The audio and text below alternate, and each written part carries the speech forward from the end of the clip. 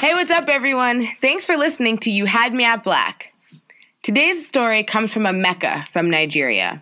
He tells a coming-of-age story about growing up in Minneapolis and how a single book from a school administrator motivated him to channel his energy from gangs and fighting to sports and academics, and ultimately helped him find the power he'd so desperately been craving. I want you to breathe all this in.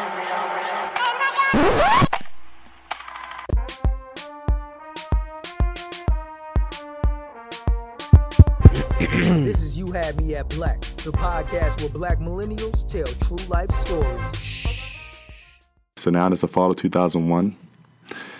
At this point in time, it's sometime in the fall. The air is a bit cold, and I think at this point I've been punched the third time.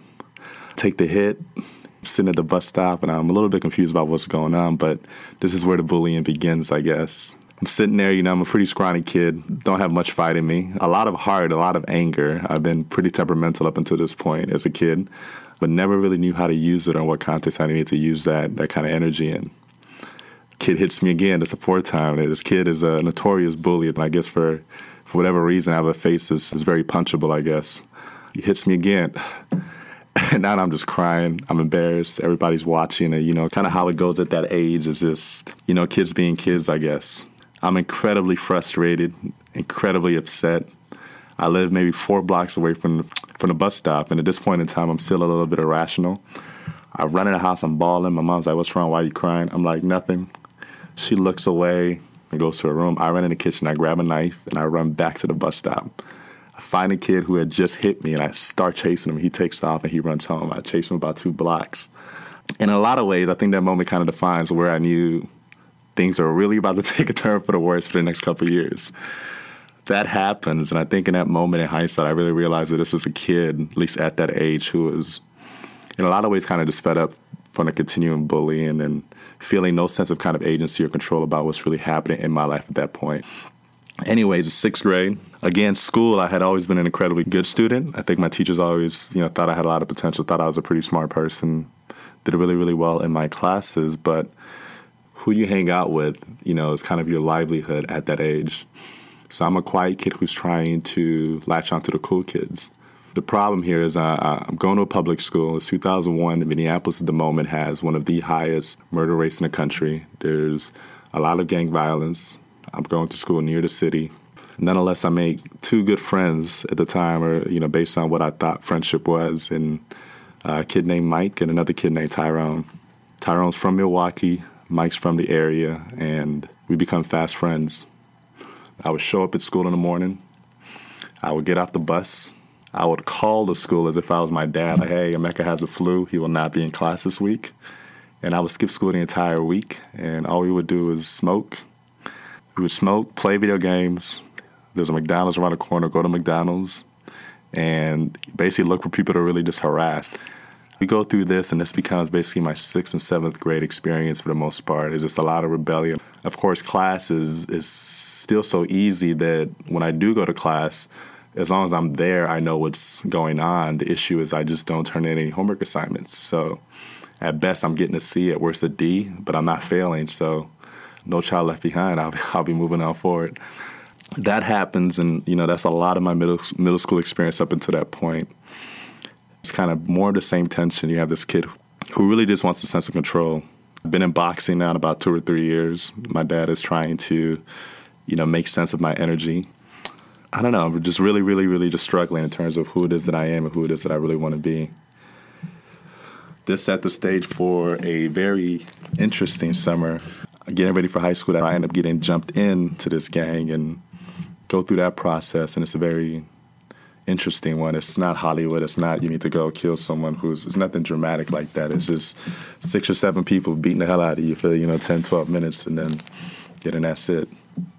So we get to high school now. High school's a little bit further in the burbs, but parents, because my older brother had moved us out of where we lived, the proximity to the city, in about 15 to 20 minutes inland, I guess northwest to the northwest suburbs, and that's where we're living now. My older sister at the time, is a complete contrast of all of us in the sense that she's your 4.6 GPA student, AP, IB this, Ivy League this. Like, she's doing all the right things, and we're just like our parents' impeding headache.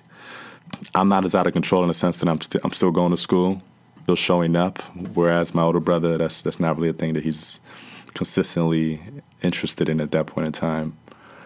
So freshman year starts, and we'll fast forward through high school a bit, but freshman year starts, and now I've got, a different group of friends, of course. Tyrone, who's the kid that I fought the last day of school, he ends up moving back to Milwaukee for a couple of years. Minneapolis has been on crackdown from a legal perspective. Things are dying down, so to speak, in terms of the amount of violence and the amount of, influence and the things that you're experiencing in that space. It's freshman year, everyone picks their classes, there's energy, there's excitement. I befriend another kid. And I look back at it now, and it's like, you think I would choose my friends better, but I think a lot of times the people that you choose to associate yourself with says a lot about kind of what you lack or what you want or, who you are at that given point in time. So at that point in time, I was a kid who was really, really, grasping at straws as far as agency and a sense of self and a sense of just, power. So it becomes us three. We're really good friends. I try to get involved more with school, try to play football, became a really good football player. Basketball, started playing basketball the following year as a sophomore. At this point in time, I've probably grown like 5 inches. Going to school as much as we need to. The fact that we're trying to play sports and be more engaged that way is really the only thing that's really keeping us around. Top of this, I have a dad who's made sure that I've signed up for every honors class that I could possibly find, making sure that I'm taking AP courses. The only issue is you kind of have to be in class for these classes. So I would show up and I would do well from the standpoint of if I'm there, I know what's going on. It's easy, I get it. If there's homework, you're not going to get it, point blank. So it's really, really hard to do well. So in a lot of ways, I'm self-sabotaging myself. 9th grade is still a lot of fighting. There's still a lot of violence. There's still a lot of me really just butting heads with a lot of people that were there. My boy Keith, he's a year older than me, so he's an upperclassman. He's a hothead in a lot of ways. He comes from an environment that's much more intense, I guess is the way to put it, than mine was. We're getting into fights almost, seemed like once a month. Never in school, though. It'd be out after school. We would leave school, go smoke, shoot the ball around, don't do homework, do absolutely nothing, and then go back home. A lot of people always ask me, like, how are you able to get away with this? And it's when you come to a country as an immigrant, your parents literally, at least mine were, they worked. I always tell people I don't really remember seeing my dad from about 3rd grade until my sophomore year of high school. When I was home, he was at work. So because of their schedules, they're not making it to the student-teacher conferences. They're asking for report cards, but at this point I had gotten pretty good at excuses and at making up report cards if I needed to. So there's not really much perspective as far as what it is they believe is going on. So 2 defining instances that ultimately happened is I'm a sophomore now. There's a kid, his name is Chris Ellis. Pretty boy Chris, light-skinned kid, had to fade the waves, my hair, tougher than Nigerian hair. I can't get a wave to save my life. And, girls love him. He's an athletic kid, cool kid. And it's still me. I'm still, in a lot of ways, still the same person. My temper is still very flash-tempered, but I've always been incredibly, introspective about everything that's going on around me. And there's a particular day where he said something that's kind of off the cuff, I don't know, man, people that wear pink are kind of soft. And I'm like, okay, that's what's up. 6 weeks later, he showed up to school with a pink polo on. And I'm like, yo, I thought people that wore pink was kind of soft. Everybody calls him out. He gets really, really embarrassed. His feelings are hurt. And I go to class and I come back and I'm like, yo, again, similar situation. Chris said, he's looking for you. He wants to fight you.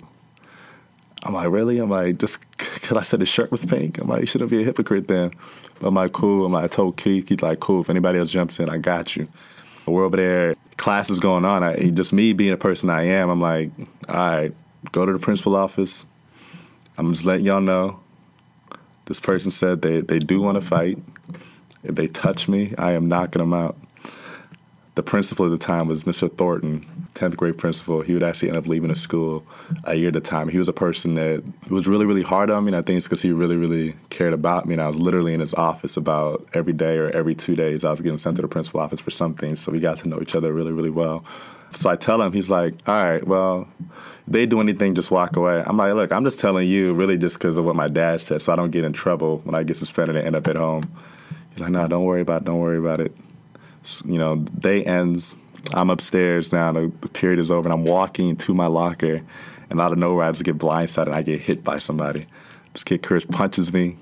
I pick him up, throw him on the ground. I'm mauling him, just left, right.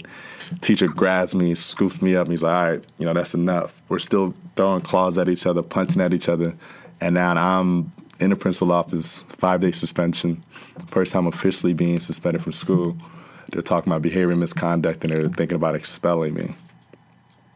This was the first instance when I was like, yo, there's something I feel like I've maybe taken it too far. Maybe. I wasn't 100% sold yet, but I felt like I was pushing that point. A month later, because now we're approaching winter time, a kid that I grew up with is really, really good friends with my brother, my older brother, who's an interesting kid, incredible athlete who had a lot that he wanted to do or needed to do, but found himself involved in a lot of gang-oriented things relatively early. He was also kind of in the same path I was, but further along in terms of his group of friends and with the smoke and the party and the kicking it and everything else. A kid that I grew up with, I don't know if I could legally use his name, but what I would find out later is that he's been doing a lot of bank fraud and over at one point, $5 million worth of fraud in the Minneapolis area. Him and his boys actually 2 years ago finally got caught up by the FBI. They're serving about 20 years in prison at the moment. But he hits me up. He's like, yo, you trying to make, quick $5,000? $5,000 at 14 is a whole lot of money. I'm like, hell yeah. Like, what's up? What do you need? He's like, just give me your bank account number. I'm going to send you this check. You just got to go deposit it and just give me 25%. You can keep the rest. I didn't know he was making fake checks. These were... I don't know what the term is, but the watercoloring, everything, it looked like a real check from a business that did not actually exist. But the way banking was set up at that time, they had no reason to question the funds. They would release it after 24 hours if it was over a certain threshold. But, I hadn't done anything for them to have to question it. So naturally, he was going to get the money. So that happens. He sends a check in. Gives me the check, I take it in, I cash it, straight cash. It's Christmas time, so I'm balling. I'm buying all the academics. I'm buying everything from my parents. Got my first pair of Air Force Ones. Finally stopped wearing the fake FUBU ones I've been wearing for years. So I'm buying all this stuff, and I'm like, yo, I'm living. I'm thinking, it's in the past, now that's gone. A month and a half later, my dad just comes to my room, and he's just knocking on the door like, what the hell did you do? Here's a letter from the FBI.